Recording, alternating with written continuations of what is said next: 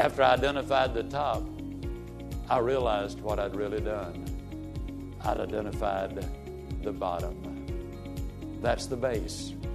That's the foundation upon which you can build any kind of career, whether it's in education, athletics, business, medicine, law, accounting, computers, or whatever. I believe these are principles that will make a difference. Welcome to The Ziglar Show, where we inspire your true performance. I'm your host, Kevin Miller, and in this show, we hear a message from Zig Ziglar on what it means to not only get to the top, but go over the top. This is a significant charge from Zig that comes from a meaningful personal experience in his life. It's a heart and paradigm change on the view of success. From it, he gave us a list of 15 ideals that he believes are signs of being over the top. I took all 15 points and posted them on Facebook, then asked folks, where is your Achilles heel, in essence? Below are 15 points from Zig Ziglar. I'm sure many of you, like me, are doing well in many of these areas, but I'm asking, which of the 15 do you feel you struggle with most? Don't take too long. Try to answer with your gut reaction. Well, a lot of people posted, and Tom Ziglar and I talked through all the responses, and we started off sharing our own Achilles heels amongst the 15. I think you'll be surprised to hear what Tom's is.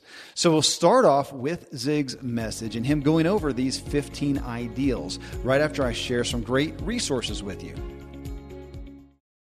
I'm a foodie, and I enjoy learning about the process that brings great foods and beverages from idea to the table. And then I like tasting them and learning the nuances of what creates the most significant tastes, from coffee to cheese to distilled beverages. I did a tequila tasting in Mexico, and recently bourbon.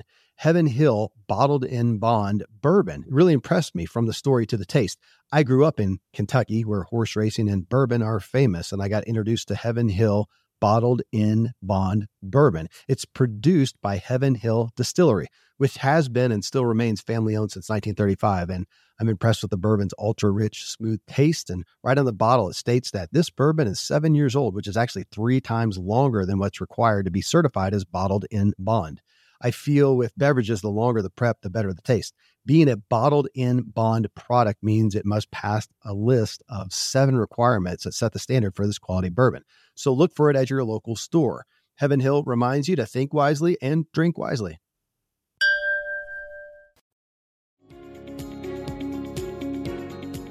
All right then, folks, here is Zig Ziglar and what it means to be over the top.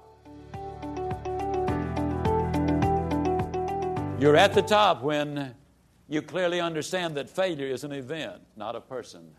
That yesterday ended last night, and today is your brand new day. You've made friends with your past, are focused on the present, and optimistic about the future. You're at the top when you know that success, a win, doesn't make you, and failure, a loss, doesn't break you. When you're filled with faith, hope, and love, and live without anger, greed, guilt, envy, or thoughts of revenge. You're at the top when you're mature enough to delay gratification and shift your focus from your rights to your responsibilities. You're at the top when you know that failure to stand for what is morally right is the prelude to being the victim of what is criminally wrong. You're at the top when you're secure in who you are, so you are at peace with God and in fellowship with man.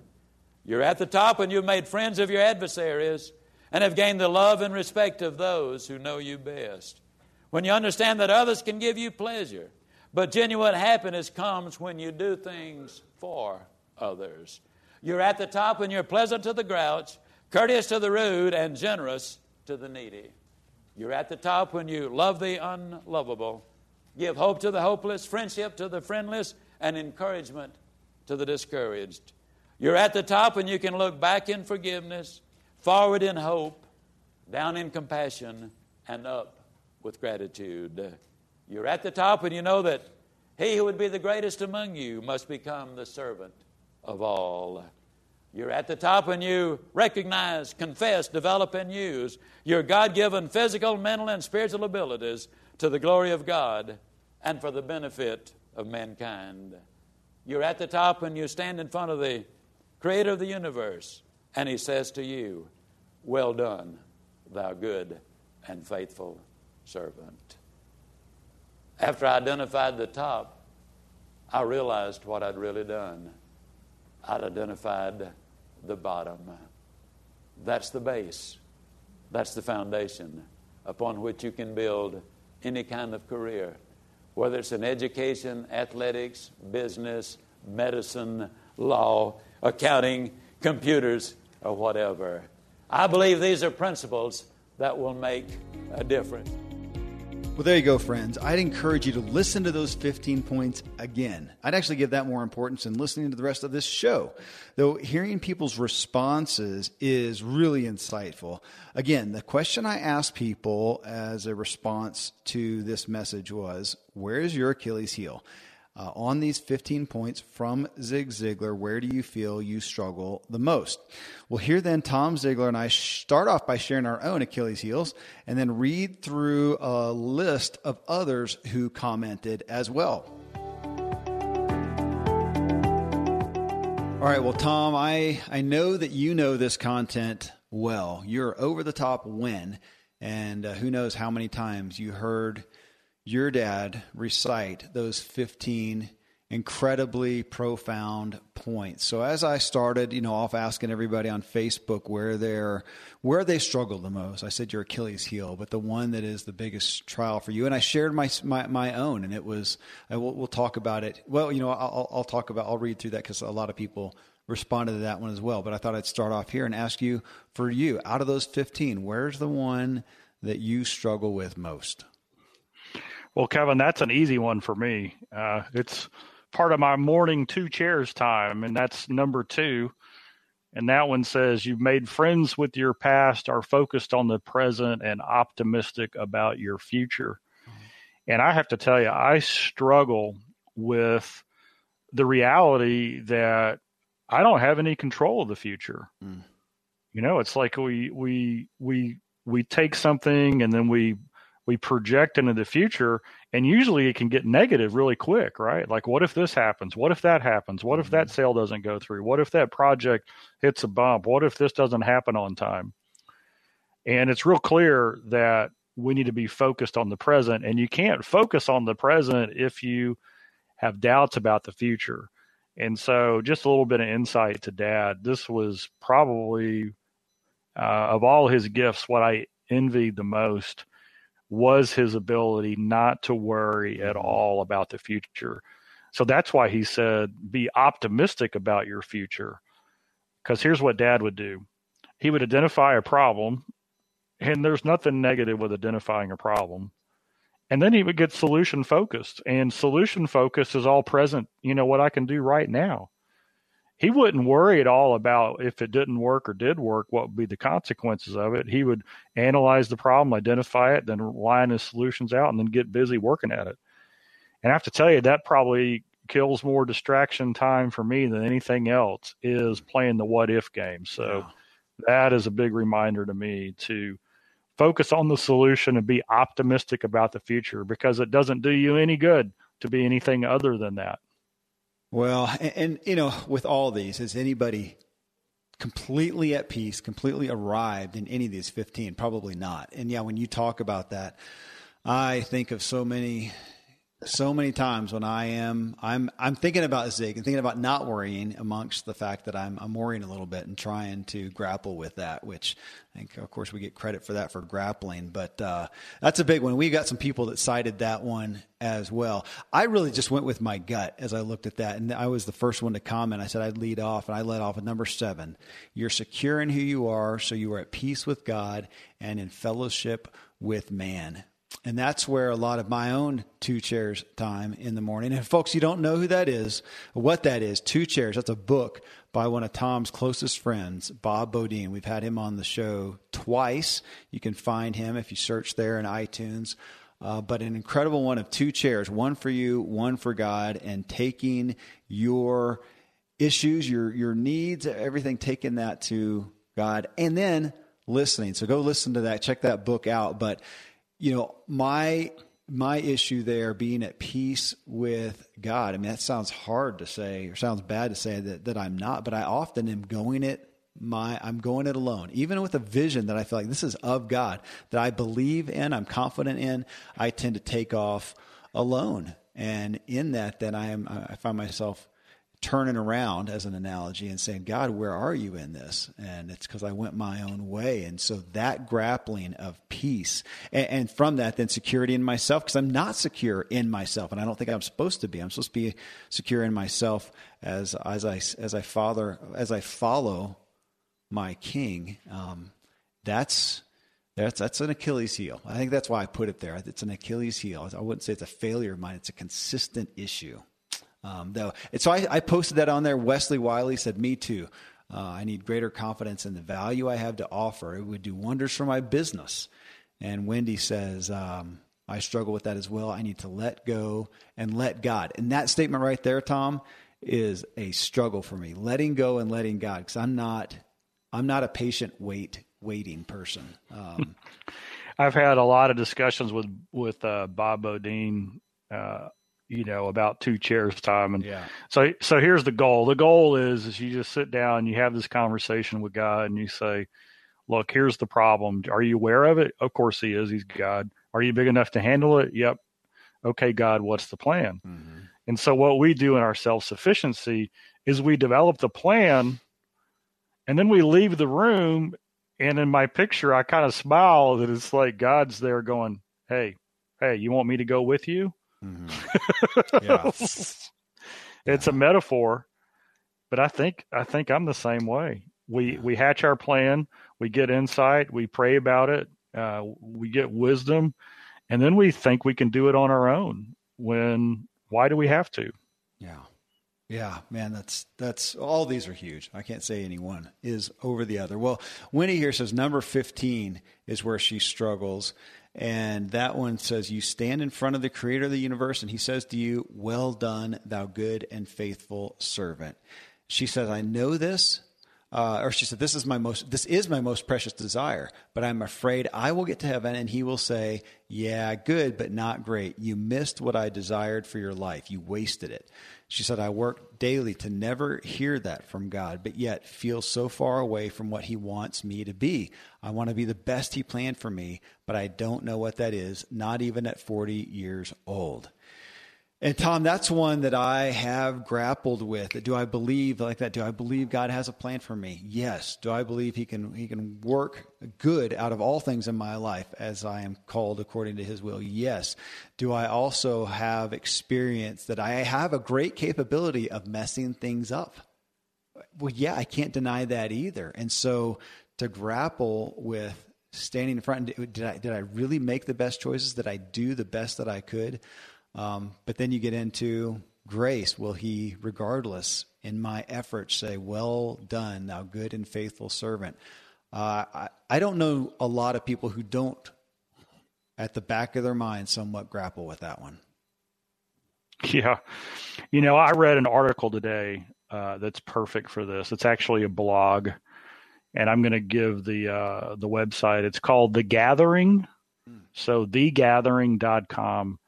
And Fred Smith Jr. actually wrote the article. So if you go to thegathering.com, look up the blog, Fred's blog, the title of the one is called The Soil of Partial Truth. Okay. And what he's talking about here is that let's look at our Christian songs and hymns, right? All the modern ones, they're all positive. They're all upbeat, right? Mm-hmm. It's about encouragement and hope and victory and overcoming and, living this victorious life. But when you read the scripture, man, there's a lot of sorrow and suffering and self-loathing in the Psalms. Doubt, fear, uncertainty. And so what he's pointing out is the soil of partial truth is not that God wants us perfect. He knows we can't be. He's already accepted us. He's already given us grace and mercy. What he wants is all of us, right? He wants our whole relationship to focus on him. when we're happy, when we're sad, when we're disappointed, when we don't do what we know we should, and so I think because we have this expectation of we got to be perfect, we then place in, well, what if I disappoint? And I think for me, it's getting to the root of what God wants. He wants all of us just as we are. And that's a hard one. Dad had this story, and he traveled a lot, and Mom was out of town when he was traveling, and he put his clothes in the trunk of the car, and he forgot about them, and he had to change the tire, and the tire jack had gotten loose and it had gotten all over the clothes. Oh no. And so he takes the clothes into the cleaners, and he's like, I need to go home and wash these first. I'm so sorry. I've never brought clothes this dirty to you before. And the cleaners looked at him and they said, Mr. Ziegler, that's our job. We take your clothes just as you are, and we bring them back clean and new and ready. And I think that's the challenge that we live in, is we're always trying to clean our clothes when that's not the role we're supposed to play. We're just supposed to bring them. Goodness. Yeah. And so I think that sets us up for that wrong first meeting. It's going to be overwhelming and merciful and grace filled. And I think we're going to be surprised of who's there and who's not. And a lot of people with the dirtiest clothes who weren't afraid to share at all are going to be the ones standing next to us. And so I think there's a lot of hope in that, that we can come as we are, and that'll change that meeting. So the question is not how dirty they are, but how much are you willing to show today? That is a dramatic paradigm shift, and I can't imagine. Well, I'll speak for myself. That speaks to me. Yeah, how often am I trying to clean up my own clothes for the cleaner? And as you said, that is not my job. All right, I'm done. I'm done. That's enough for me. I'm going to take that and go. You got we can stop there, but we won't, because we got some great posts here. Frankie here says, number 14 seemed to jump out more than the others for me. I think I'm capable of much more than what I'm currently doing. Well, 14, folks, reads, you recognize, confess, develop, and use your God-given physical, mental, and spiritual abilities to the glory of God and for the benefit of mankind. That's a cultural issue right there. We have more and more people these days, stats say and testimonies say, who don't feel that they are working necessarily within their God-given physical, mental, spiritual abilities. And man, I know that you've got so many stories, Tom, of people who have been in that place and then have had the opportunity through Ziglar, through what you guys do, to find opportunity, to understand first off. I mean, heck, and we're saying find opportunity. So many people still haven't gotten to that point of understanding totally what are their gifts, their talents, their abilities. And then further, the opportunity to work within those day in and day out. And as you and I have been so blessed to be able to do that, it's a significant thing, but that's a cultural issue right now.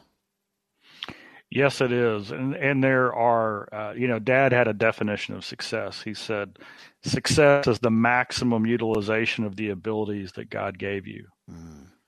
And it reminds me of the parable of the talents. I mean, Kevin, I'll just put you in the story. The master gives you talents, right? And goes out of town and comes back. And then when he comes back, the first thing he says is, hey, Kevin, what did you do with the talents I gave Terry? Mm. No, he didn't ask you that. Mm-hmm. It was just the talents he gave you. Yeah. And I think that's number one, is we've got to recognize the source of our talents. That's God. And then we got to recognize what he gave us. And we're all unique and different. And we're the only combination of gifts and talents in the universe ever with our name on it. I mean, so many people they get focused on creating a gift, developing a gift or a talent that's not really a gift or their gift or talent. And they get frustrated. Why can't I be like so-and-so? Mm-hmm. Mm-hmm. So that's the first one, is identify your gifts and talents. And second is work on them with grit.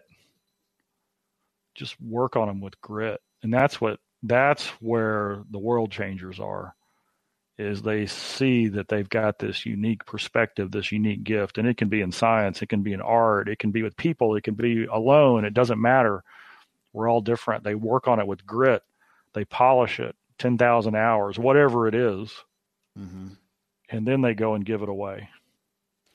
Well, I'm going to, or you weren't finished. Go. Yeah, that's it. So, no, well, I want to piggyback on that, because that aspect of understanding your talents, your giftings, your abilities, your God-given, I must admit, I see that as a responsibility that we all have to figure those out. And then once you have, I think, again, we've got this perception culture that it's the lucky who get to actually work within those. And I'm brought back to one of my favorite quotes by Zig Ziglar. If you have a product or service that can help people, it's your moral obligation to sell it. In that same way, once you realize some of your giftings, talents, abilities, it is your moral obligation to figure out how you can work within those, because that is where your glory is. So if anybody's listening today and you've chalked that up to it's the lucky that get to work in there, and maybe it's even a luxury to work within those things that you are gifted at, that you do enjoy, that it's not for the lucky. I think that's your responsibility. Maybe that'll free some folks to say, hey, that's not a luxury. That is a responsibility, and you get to go after it. Well, hey, Eric here, he actually has two. He says, number 2, which is you've made friends with your past, are focused on the present and optimistic about the future. He said, that's a hard one. He says, I have lived a past filled with things I would never dream of doing today, and my past haunts me to a certain extent. I try hard to make peace and in making progress with that. And then regarding number 5, which says you're mature enough to delay gratification and shift your focus from your rights to your responsibilities. He says, I have been falling short on delaying gratification for some reason. I'm usually really good at it. I even have my self-talk cards printed out and everything, but I find myself not having the motivation to read them. I'm climbing out of a bit of a rut, I guess. I know I will get out of the rut, especially since I have the help of the Ziglar team. You know what? I didn't read that part. This is Eric. His last name, is it Carmidelli? Yeah. Okay. Well, you know this guy then. All right. So here's the thing is, gosh, we all get in a rut. And I think that's when we go back to why. Mm-hmm. And that takes a little bit of thinking. It takes whatever your cool, refreshing or hot, refreshing beverage of choice is, a quiet spot. It really requires saying, okay, why, what's my why? What's my big dream? What is it that I want to accomplish? Because there's got to be alignment between your why, your gifts and talents, your purpose, and what you do every day. Mm. If what we do every day doesn't get us closer to our why, our dream, our gifts and talents, our purpose, then it's hard to stay on track. And that's one of the main themes of the book I have coming out next year called Choose to Win. Transform your life one simple choice at a time. And it's simple. It's not easy. Mm. So the simple thing is, the hard thing. What's my why? And then what are the choices I can make right now that will get me closer to it? You know what? Have you ever met anybody, Kevin, who hadn't been in a rut at some point? No. And so we get in a... You know what? I say that. Sometimes people who have not endeavored for much seem to stay more so out of ruts than those who are really trying to make things happen. I will say that there are some folks, it's not to be negative towards anyone, but I have seen people who are really not, their effort is comfort and coasting, and if they're not aspiring, I think maybe you can stay out of a rut, stay out of some of the hardship with no aspiration. That sounds kind of harsh, but sure, we can all choose safety and not risk much, but there's nobody listening to this show right now who falls into that category. So for this show, there's nobody in this show, I bet, that hasn't known some big ruts. Yeah. And so what do? I think it's you have the escape plan created before you go into the rut, so that as soon as you go, wait a second, I'm in a rut, you already know what to do. You know what to do, right? You've got the plan to get out, and it goes back to why. It goes back to, okay, what's a sequence of choices I can make, or what are some behaviors or some habits that I can create that's going to help me break the rut? Friends, I'm pretty candid about my lack of financial prowess. Money and numbers are fairly Greek to me, so I need a lot of guidance. One of my closest friends is a wildly successful wealth manager, and I'm working on some financial literacy and just continually seeking guidance. So I ask you to check out yahoofinance.com. Nobody knows it all on Yahoo Finance is an incredible resource for the rookies like me or the seasoned investors. Before my dad passed away recently, Dave Ramsey and his wife Sharon flew down to visit. We all got to spend a day together, and I was at yahoofinance.com just now. I saw multiple news flashes from Dave and other people that you respect, and they were hitting so many of the hottest areas in finance today. So it's a place to get a snapshot of all aspects of your financial interests, and if you have them, your portfolios. I hadn't realized Yahoo Finance is the #1 finance destination, producing a holistic look at the financial news cycle, including breaking news, original editorial perspectives, analyst ratings, independent research, customizable charts, and so much more. So for your comprehensive financial news and analysis, visit the brand behind every great investor, yahoofinance.com, the #1 financial destination, yahoofinance.com. One more time, yahoofinance.com. I live high up in the Rocky Mountains where the air is clean and fresh as possible, but then I step indoors and I'm breathing in untold amounts of toxins and allergens from paint and carpet and cleaning chemicals and pets and furniture and appliances and mold and so on. Studies show the indoor air is 2 to 5 times more polluted than the outdoor air anywhere you are, and in some places it's 100 times worse than that.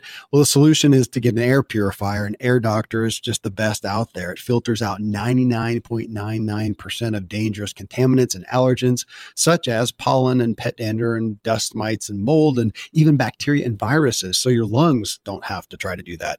Air Doctor comes with a 30-day money-back guarantee, so if you don't love it, just send it back for a refund minus shipping. Go to airdoctorpro.com. You can use the promo code Kevin, and depending on the model, you'll receive up to 39% off or up to $300. Exclusive to podcast customers, you will also receive a free 3-year warranty on any unit, which is an additional $84 value. So to get the special deal, go to airdoctorpro.com. Use promo code Kevin. Thankfully, the days of building a business website, then having this massive endeavor to integrate an online store are gone. Today, Shopify has fixed all that. I had one business where we actually built the entire website on Shopify's platform. So whether you're just starting out or you're selling $1 million of product already, Shopify is just the industry leader. It works the same for physical products or online and digital, and Shopify is just hands down the best out there. Most importantly, Shopify helps you turn browsers into buyers with the internet's best converting checkout. It's 36% better on average compared to other leading commerce platforms. Getting people to buy is not that hard, at least to the buying point, but getting them to actually give their payment info is, and Shopify is king in that department. They also have top tier customer service, which I think is critical. You can sign up for a $1 per month trial period at shopify.com/Kevin. That's all lowercase. Go to shopify.com/Kevin to grow your business no matter what stage you're in. Shopify.com/Kevin. And those are as simple as changing your input, changing your circle of friends, getting out of your comfort zone, learning something new, being creative, identifying why you do what you do every day. All simple things, all easy to do, all easy not to do. I think Darren Hardy's the one who kind of coined that phrase.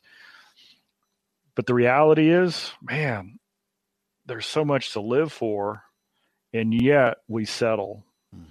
And so what is it that you can do to break the status quo? What are you going to do right now, right at the end of this message on the podcast? What are you going to do right now that's going to break the status quo. And I would say, as soon as the car stops, as soon as this quits, call, email, or text somebody and say, hey, we need to talk, and then have them hold you accountable to doing something different, to get out of the rut, to make that decision to go to that next level, to transform your life.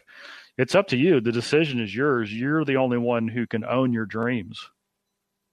Well, there you go. And I think you just outlined the difference in the few who go from taking the inspiration that we all have access to through podcasts like this and blogs and books and so much inspiration, so much that inspires us, but the few that then end that book, in that blog, in that podcast and say, what action can I take now that will be different to Tom Ziglar's statement of the fastest way to success? What good habit can I replace a bad habit with?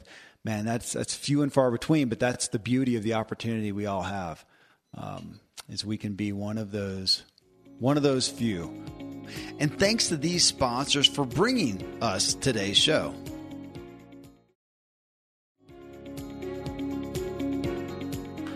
Hey, Ralph here says, number 4 is difficult for him. Number 4 says, you're filled with faith, hope, and love, and live without anger, greed, guilt, envy, or thoughts of revenge. He says it's the guilt part for him. I carry a lot of guilt around, thinking it is always my fault for the problems others are having, and it is my responsibility to fix them. Well, Ralph, I got confronted with that one myself years ago. And the loving person who did it said, and they didn't say it in a way that they meant it to be shameful or super negative, but they said, that's a God complex. And that spoke to me that, do I feel like I'm God, that is up to me? I think that's worry, that's anxiety, that's insanity. Because I know well, of course it's not up to me. I'm not that powerful. And yet that's how I was living, especially with my family and then people who I did business with. I felt like it is my responsibility to make sure nobody has hardship, nobody has lack. I'm going to do it all. And I fed my self-image that way. That was my Superman complex, my God complex, and it's where I got some security. But it resulted ultimately, often, in, as you said, guilt. I took it as shame somewhat because there's no way I can do it all. I'm not Superman. I'm not God. And so I feel you on that one. That is a heavy burden to bear. Don't you think, Tom? I do. And we keep talking about 2 chairs, but gosh, the first 3 weeks of my 2 chairs, I kept getting the same message every day. Now, just to refresh, 2 chairs is simply 1 chair for you, 1 chair for God. So I was sitting in 1 chair and I'd set up another chair for God, right? And I'm having this conversation with God. Do you know the situation? Are you big enough to handle it? And what's the plan, right? And the message I kept getting from God was, Tom, you're sitting in my chair. Wow. It's like that God's my co-pilot? No, he's the pilot. Yeah. And then it reminds me of, man, we've got one responsibility, really, and that's to speak God's truth in love. Yeah. The results are up to Him, right? What people do with it, that's up to them. So you speak God's truth in love, you do the right thing the right way, and then, man, the rest of what happens that's up to everybody. We don't have control over that.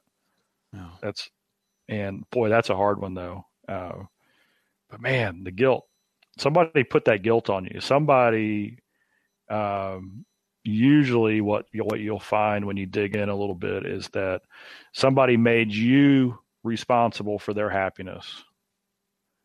And that is completely unfair. Mm-hmm.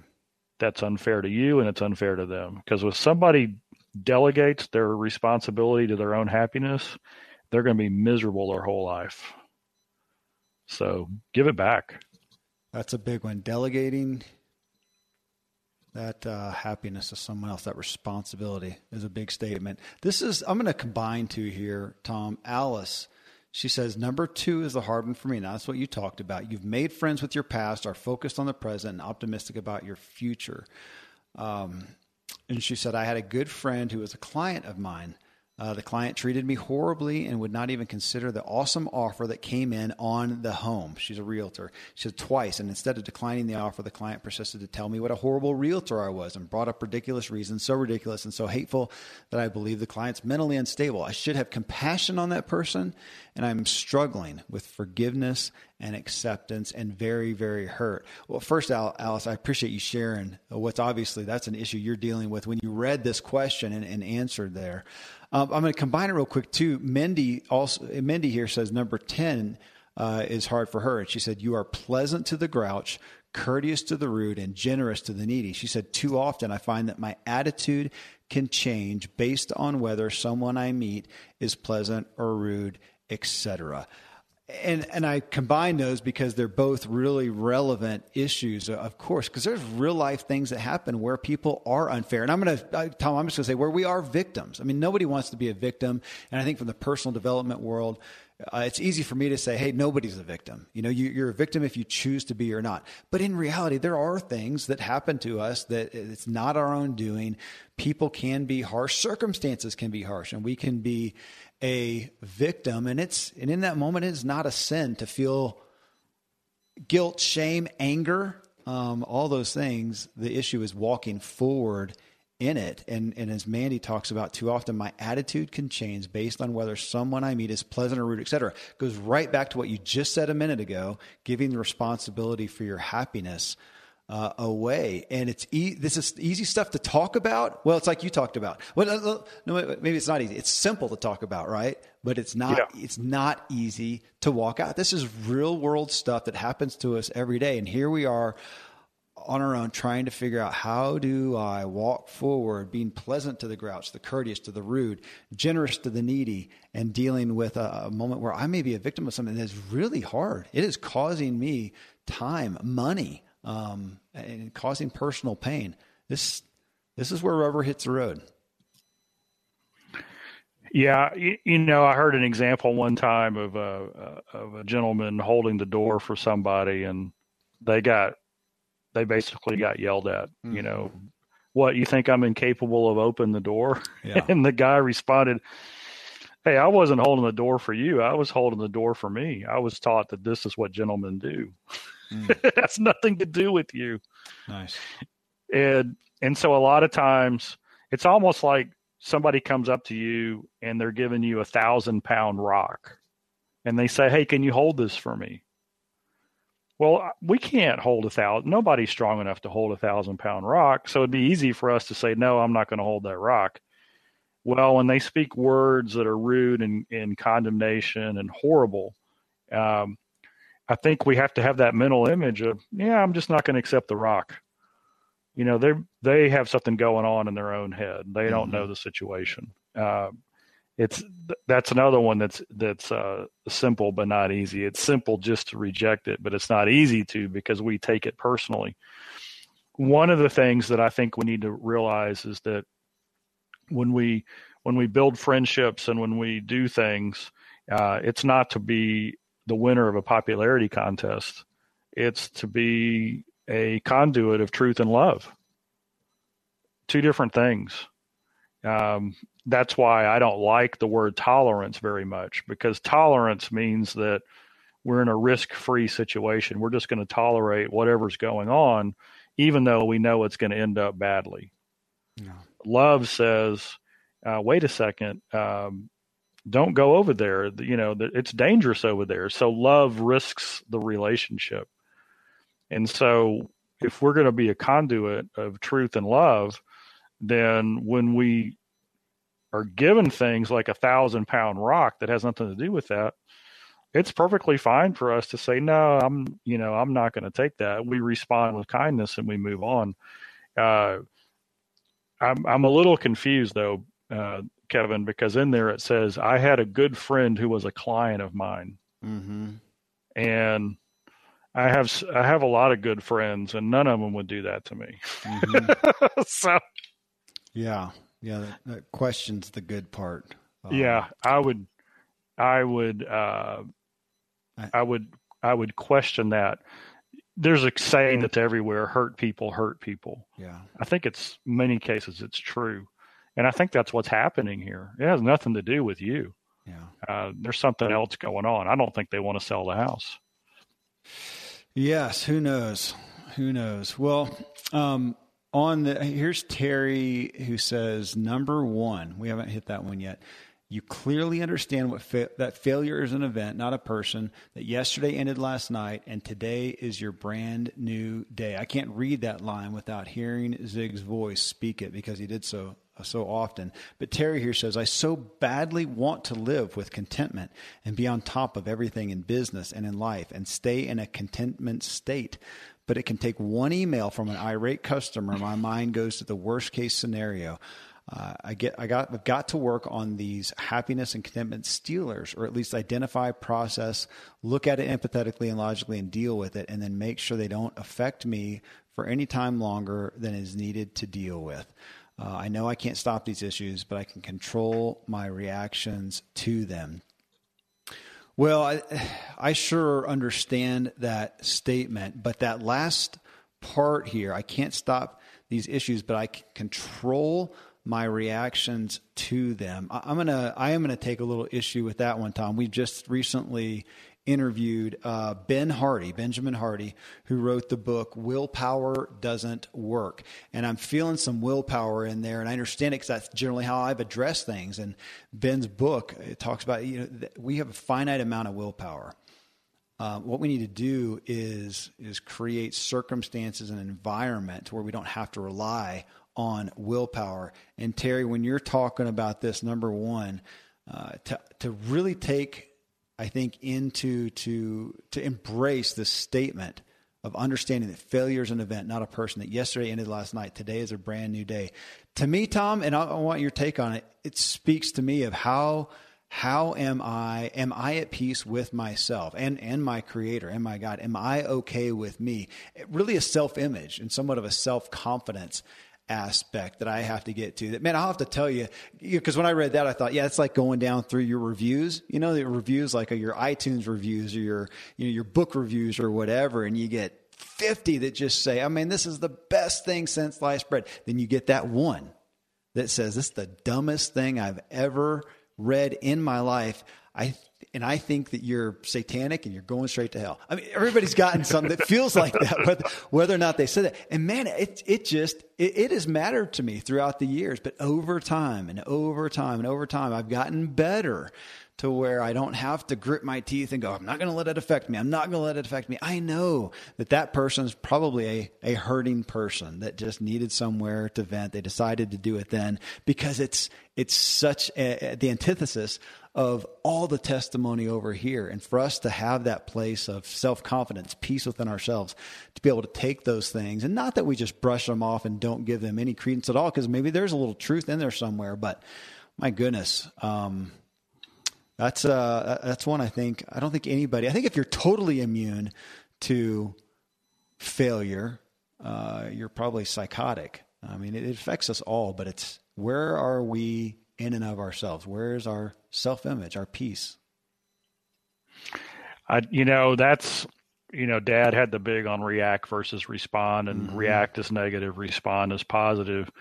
I really had to struggle with this in sales, and a lot of salespeople do, because when you get told a no, and there's 20 ways you can get told a no, right? They never call you back. They say no. They say, leave me alone. They can be rude. And that's, if you're in sales and you're just getting, that's like rejection, that's like, they don't like me. When I finally got my head around it and realized, wait a second, they're not saying they don't like me. It's the offer. So that helped a little bit. And then I started doing the numbers and I realized, wait a second, gee whiz, I need 7 no's on average to get a yes. Every no is one step closer to a yes. And of course, we don't ever like to make mistakes. And when a customer, has a complaint, it's like I tell our team sometimes, there are complaints that are unavoidable because some people are just weird. And then there are complaints that are completely avoidable, and that's because we messed up. But at the end of the day, I would rather have 1,000 complaints from weird people than one complaint. because weird people make up a tiny percentage of the population, and 1,000 complaints means we're doing a ton of business, right? True. I mean, and so we've got to look at it in that regard. And so what I've done when I get those, and I get the Ziglar inbox on a regular basis, and believe it or not, I mean, contrary to our podcast listeners' belief, Kevin, we're not perfect around here. We occasionally make mistakes, and I hear about them. And I always, I address it. If it's an email, personalized or whatever, I will address it immediately. And I'll just say, oh, man, I know. I can understand how you feel that way. And then I start with defuse. And then if there's an answer I can give, I do it. And then I move on. But what I realize is that we need to fix it for the future. We need to diffuse it. And if those two things aren't good enough, then the problem's no longer mine. I got to let it go. Yeah. Oh, and by the way, when we get a bad review somewhere, I don't even read them anymore. You know what I read for? Was it something we could control? Was it bad sound? Something like that. Mm-hmm. That's good. And I will say, as we are talking to an aspiring crowd of people who want to do something, people who are looking to progress in their lives, to make a difference, that I did learn long ago, if you stand for anything, and if you really seek to serve and truly want to make a difference in anybody's life and influence any group of people, you are going to set yourself up for some pot shots. You're going to set yourself up. You're going to get some stones thrown at you. And I don't say that just, to a degree, we need to pay attention to some of those and see, is there any truth in there? Is there some things that we can, that we need to adjust, because we always do. But my goodness, we have gotten to, again, I think a place where people are so insecure. They don't want to stand for something because they might get shot at. That's true. But the opposite is to stand for nothing. And who wants to be in that place? So I think to some degree, we've all got to find some peace with having some shots thrown at us, and be okay with that, to know it's coming. And again, I don't mean that to say and just discount them 100%. There can be a lot of learning in them as well, but be willing to do that. And that is, that's something as we look at the new generations coming, that kids, I think, are not learning very well at a young age, how to deal with criticism. They go through school. We're hearing that from corporations these days. They go coddled through school. Everybody gets a blue ribbon just for participating. And then they get into the workplace, and the first thing that goes wrong, they're told, hey, that's not going to fly. And they're floored by it. And so we're hearing this from corporations. It's good, even as I'm parenting kids every day, that they need to learn to be able to take criticism. And I say that as one, it's not my greatest forte. It has not been over the years, because I want to be Superman, right? Of course. Well, hey, I'm going to end this by doubling up. Two ladies here, Julie and Jennifer, both pulled out number 5, which again is, you're mature enough to delay gratification, shift your focus from your rights to your responsibilities. Julie says, oddly enough, because I've always seen myself with adult eyes, even as a wee child, and I have a hard time letting go and having fun. So I justify my procrastinations as self-pleasure and gifts. This step starts to repeat itself into a cycle followed by guilt. I'm able to break the cycle eventually, but not before damage or lack of is done. And a wave of frustration overcomes me into a pit of self-despair. Somehow the Father helps me find a strand of hope through church, Bible, Christian radio, a Zig Ziglar broadcast, and I start over. Well, Jennifer follows that saying, again, number 5, she says, I want instant results in all areas of my life. It's interesting that God has placed me in a new job that requires building a pipeline, being patient, doing daily work for delayed results. This applies to my physical health as well. This whole piece, Tom, of delaying gratification, we know that, I think we tend to think of that more on a daily aspect, that you delay the sweets till, like in my family, we do sweets on S days. So if the kids are going to have anything with sugar or sweet, it's S days, Saturdays and Sundays. The rest of the time they don't. And that's a good delaying, because they don't need to have that stuff every single day. And yet I've heard some really interesting feedback over the years on that as a culture, or maybe it's just as humans, we also tend to delay gratification in areas long-term that we may miss out on, meaning not as we go back and talk about gifts, talents, abilities, and doing the things that you're passionate about, to where we don't do that and then we retire and think, hey, we're going to get to that point of really investing in that thing. And that's a delayed gratification that sometimes doesn't pay off. And so delayed gratification it can be a slippery slope. But in general, we're talking about discipline and talking about, putting off our rights. I have the right to go right now. I can have donuts for every meal. That is my right. I'm a grown man. I can do whatever I want. That would not be very responsible for the health and welfare of myself and therefore my family. But I don't know if there's, again, and isn't this all of us? Is there any of us who would not rather just take part in our rights as opposed to our responsibilities on a given day? That's maturity. Absolutely. I love Rabbi Daniel Lapin, and he talks about in Hebrew, there is no word for rights. There's only a word for responsibility. Wow. Which is kind of an interesting thing. But then he says this is the kicker. He said, for example, every one of us has the responsibility to help someone else who has less than we have. And that's a bigger responsibility than that person's right, quote unquote, right to receive something. And of course, we live in the entitlement society, which is derived out of this concept of rights. And so when we start focusing on our responsibilities, that's stronger. That is a voluntary decision, and it requires us to be the bigger person, to do the responsible thing, which is the right thing, which is completely different than the right that we have. Dad said that the number one reason that people don't achieve their goals that they should is because they trade most what they want for now, right? They trade what they want most for what they want now. And that's that whole aspect of delayed gratification. It's understanding the difference between happiness and joy. Happiness is circumstantial, and that's where instant gratification comes in, because we're always seeking to be happy. When what we really should be seeking is joy, which doesn't matter the circumstances. I know a lot of people who have great joy in their life, and they're in the middle of battles that I would wish on no one, as far as health or family situations and things like that.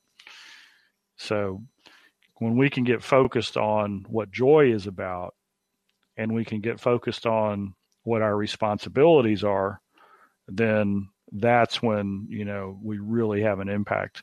And when we look at, we're just coming through the 4th of July.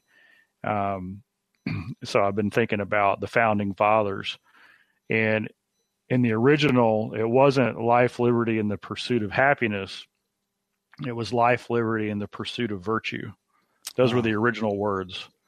And I guess the marketers got together on the Constitutional Committee, and they said, no, the pursuit of happiness is better than the pursuit of virtue. Yeah. But the understanding was real clear back then, and that was, if you live a virtuous life, happiness is going to be the fruit. And I think they had even a different understanding of the difference between happiness and joy. And so, number 5, when we understand that joy is our real goal, and that being responsible for our virtues is what's going to get us there, then I think that really casts a good light on that one. Yeah, absolutely. Well, there's more here, but we've gone long. These are significant issues. And folks, I am so grateful for everyone who took the time to share here. It's a gift to me. It's a gift to Tom and to all of us who are listening to hear the real world issues that we're dealing with as we seek to progress, as we seek to inspire our true performance. Always a gift to do these with you, Tom. Thanks for sharing your heart as well. Awesome. You bet. Well, there you go, friends. These are foundational issues right here. I'd encourage you, again, listen to those 15 points from Zig. Or if you'd rather read them, I have them written out on my Facebook page. You can find me at Agent K, as in Kevin, Agent K Miller.